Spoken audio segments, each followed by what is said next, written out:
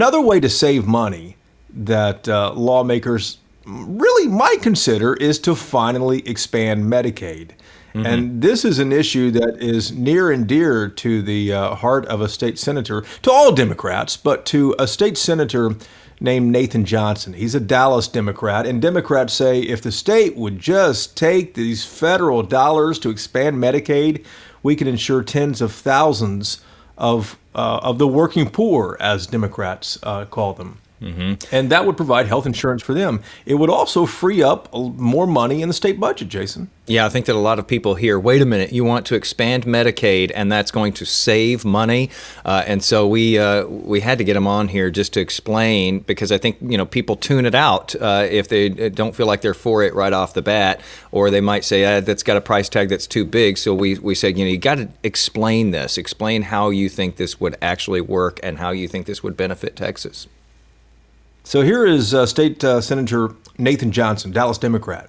Happy New Year to you, Jason. So on Tuesday, the legislature goes back to session, and one of the things you've been talking about for a while is Medicaid expansion and how that could really save the state a lot of money at a time when the state needs money because of the recession caused by the pandemic. But for people who aren't familiar with this, explain what Medicaid is, the expansion, and how much money this could save Texas. Great.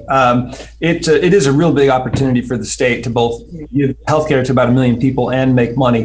The Medicaid program is a state health insurance program. It's a way for people who absolutely cannot afford health insurance and therefore get health care, a way to have health insurance and health care.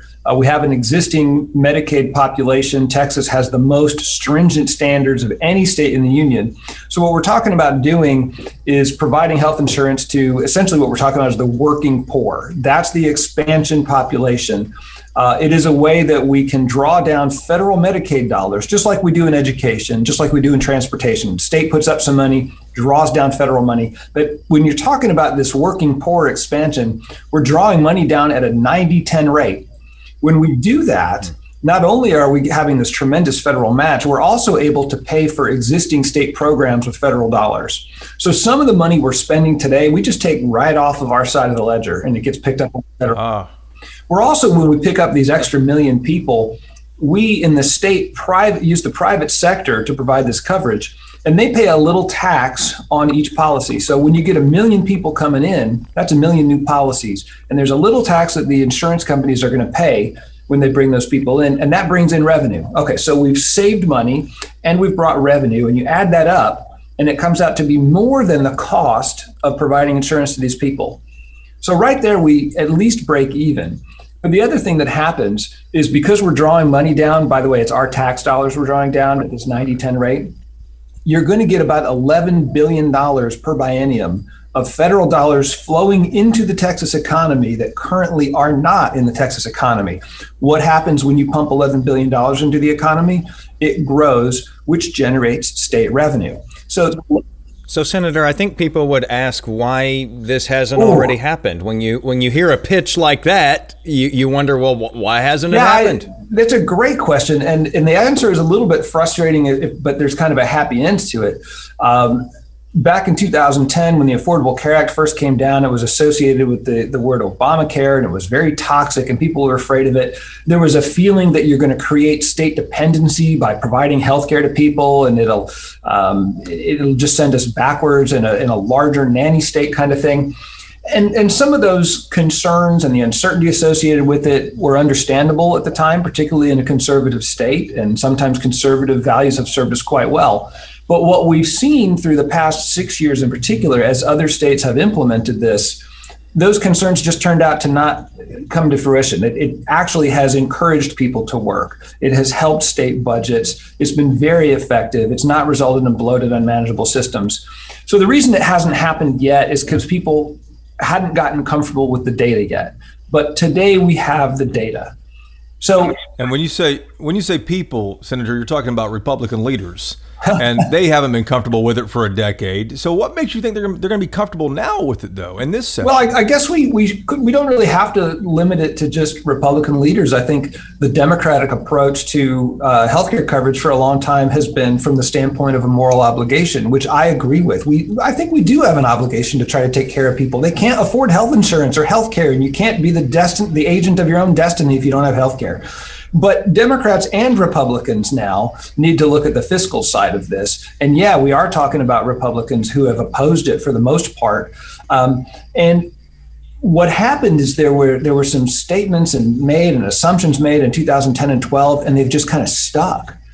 And the reason I think it's quite possible that, maybe even probable that we pass it this session, is we're in a budget crisis and we need money. And when somebody comes up and says, hey, we got an extra $2.5 billion for you next biennium, and your district could save its hospital and provide better health care to more people, that's going to get a lot of people's attention.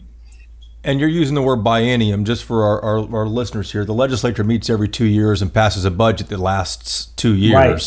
So if you're like me and didn't take Latin, probably, then you may not know what biennium is, something I didn't really recognize until I started covering the legislature. But Jason, go ahead. You had a question. Yeah, I was going to say that the other thing you keep mentioning is this 90-10. And so basically, for people who don't understand, the federal government puts up 90% of the money for this. The state contributes 10. And you start looking around the map, and I'm looking at the Kaiser Family Foundation's map right now of who has done this, who has expanded Medicaid, and who hasn't. And Texas is one of just 12 states, and it's pretty glaring when you look at this map. Senator, a lot of red states in there have done this. A lot of red states, and that's the other good news. Jason, you asked a minute ago why would now be the opportune time, and it's because a lot of red states have gone ahead and done this, and it's not just that they had the foresight to do it. We're looking at their experience. How did they do it? Okay, it's been done in lots of places and it's been very effective in Ohio and Indiana and many other states. So we don't have to go first on this. They're benefiting it from financially, and it's working quite well. And no one's getting thrown out of office on account of it, including Governor Mike Pence, who passed it in Indiana. And Jason, just one last thing on that 90-10. I'm so glad you brought that up. What you'll hear in the discussion over the next, and there's going to be a loud discussion over the next several months about Medicaid expansion, is, there's another thing we could do, right? Let's not go with that big federal program. We're going to do an alternative thing. All of the alternative things are 60-40. They're not 90-10. Wow. They cover a tiny little slice of the population. They're 60-40, so the math doesn't work. And that 40 comes from your property tax dollars, whereas an expansion doesn't. We're going to talk property tax in a moment, but final question on this. Bring this back down from politics back down to the human level, Senator. What would this mean to the working poor that you just described? It's the difference between being able to get up every day with the confidence that you can make it through and not being able to, or being able to get primary care so that a minor infection doesn't become septicemia, so that you get treated on Monday morning and you go to work all week long instead of winding up in the hospital for 3 months with a crushing burden of debt that drives you into bankruptcy. This also means that you go to a doctor to get preventative care instead of showing up at the ER for a bill that you cannot pay that ends up getting shared by all of the rest of us. And we have to remind everybody, Texas leads this country by far with the number of people who are uninsured. Absolutely right. It's not a stat that the state wants to brag about. But you mentioned property taxes, and man, I just paid my property taxes a couple of weeks ago, and very sorry about that, dude. It is. I mean, just gut wrenching. How, Senator? How can you lower my property taxes? I'm tired of paying this huge bill every year. I don't think anybody is likely to be able to lower your property taxes, but we can probably and have done something about them continuing to go up. The legislation that was passed last session did cap the amounts that cities and counties and other districts can raise through property taxes. And the problem was the state came to rely on local property taxes to fund things that used to be funded with state dollars. So although I wasn't real happy about the mechanism the state used for this, the result of what we did last session is going to take pressure off of continuing increases in property taxes because we had a much more substantial commitment of state dollars to school taxes. And that's half your property bill right there. Another big component of your property taxes is your hospital district. And Medicaid expansion will take pressure off of the continued cost of the local hospital district taxes. So all this stuff is tied together. I'm just curious about this. A lot of people will contact the Central Appraisal District. That seems to be the target when you start talking about property taxes and property valuations, especially. How much do you hear about this from constituents? I mean, we always say contact your legislator. Do people contact your office and the offices of your colleagues a lot about the issue of property taxes and how? Not as much as they used to. I do hear about it, but not as much as they used to. It's a lot of their wrath goes to the Central Appraisal District, right? And they're saying my property is overvalued. Usually it's not overvalued when you're talking about the market. What's important is not the value of your property, it's the tax rate that's being applied. So, but another issue on this, and it's one that I've been working on, is since 1997, we had kind of a change in the tax code that we believe has been manipulated to shift the property tax burden from large commercial property owners to residential homeowners.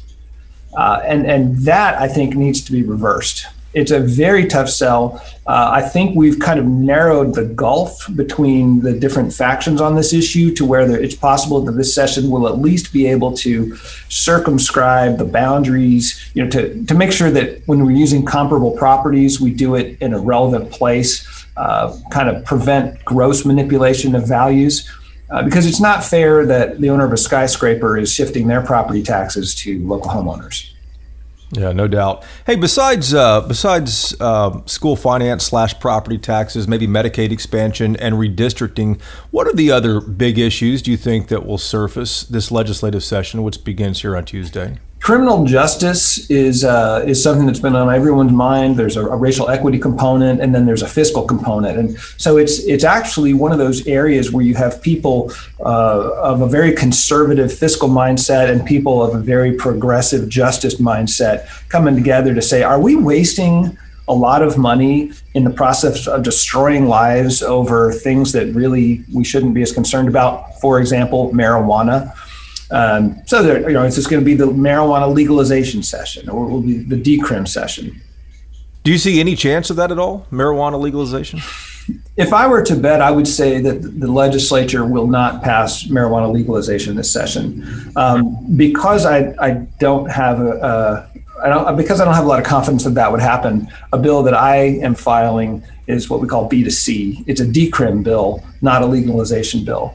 And I think there may be more of an appetite for that in the legislature because we all recognize there's a bad racial disparity in the enforcement of drug laws, that we're putting people in jail for petty offenses, if they're offenses at all. And we could be spending our law enforcement resources much more effectively. So it's really a law. And you said decrim bill, decriminalize it, yes, right? Not different than legalization. And even then, it's not totally decriminalization. Basically, we take it from being a Class B misdemeanor down to a Class C misdemeanor, which is kind of like a traffic ticket.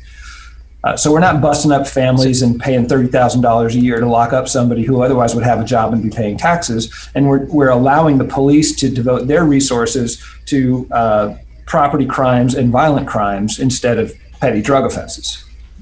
Jason, you know who we have here, Jason? We have somebody who's talking about ideas and issues here, as opposed to somebody who just talks about rhetoric all the time. I'm so enlightened. We're talking to a lawmaker here with ideas and issues. It totally is. I was wondering who you were talking about for a minute.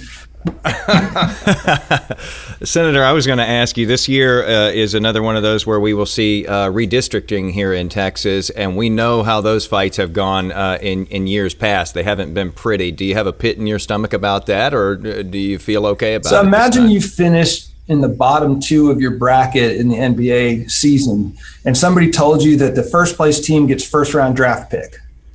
That's kind of how I feel about this. I'm in the minority party, and the majority's getting ready to draw the maps. What's that about?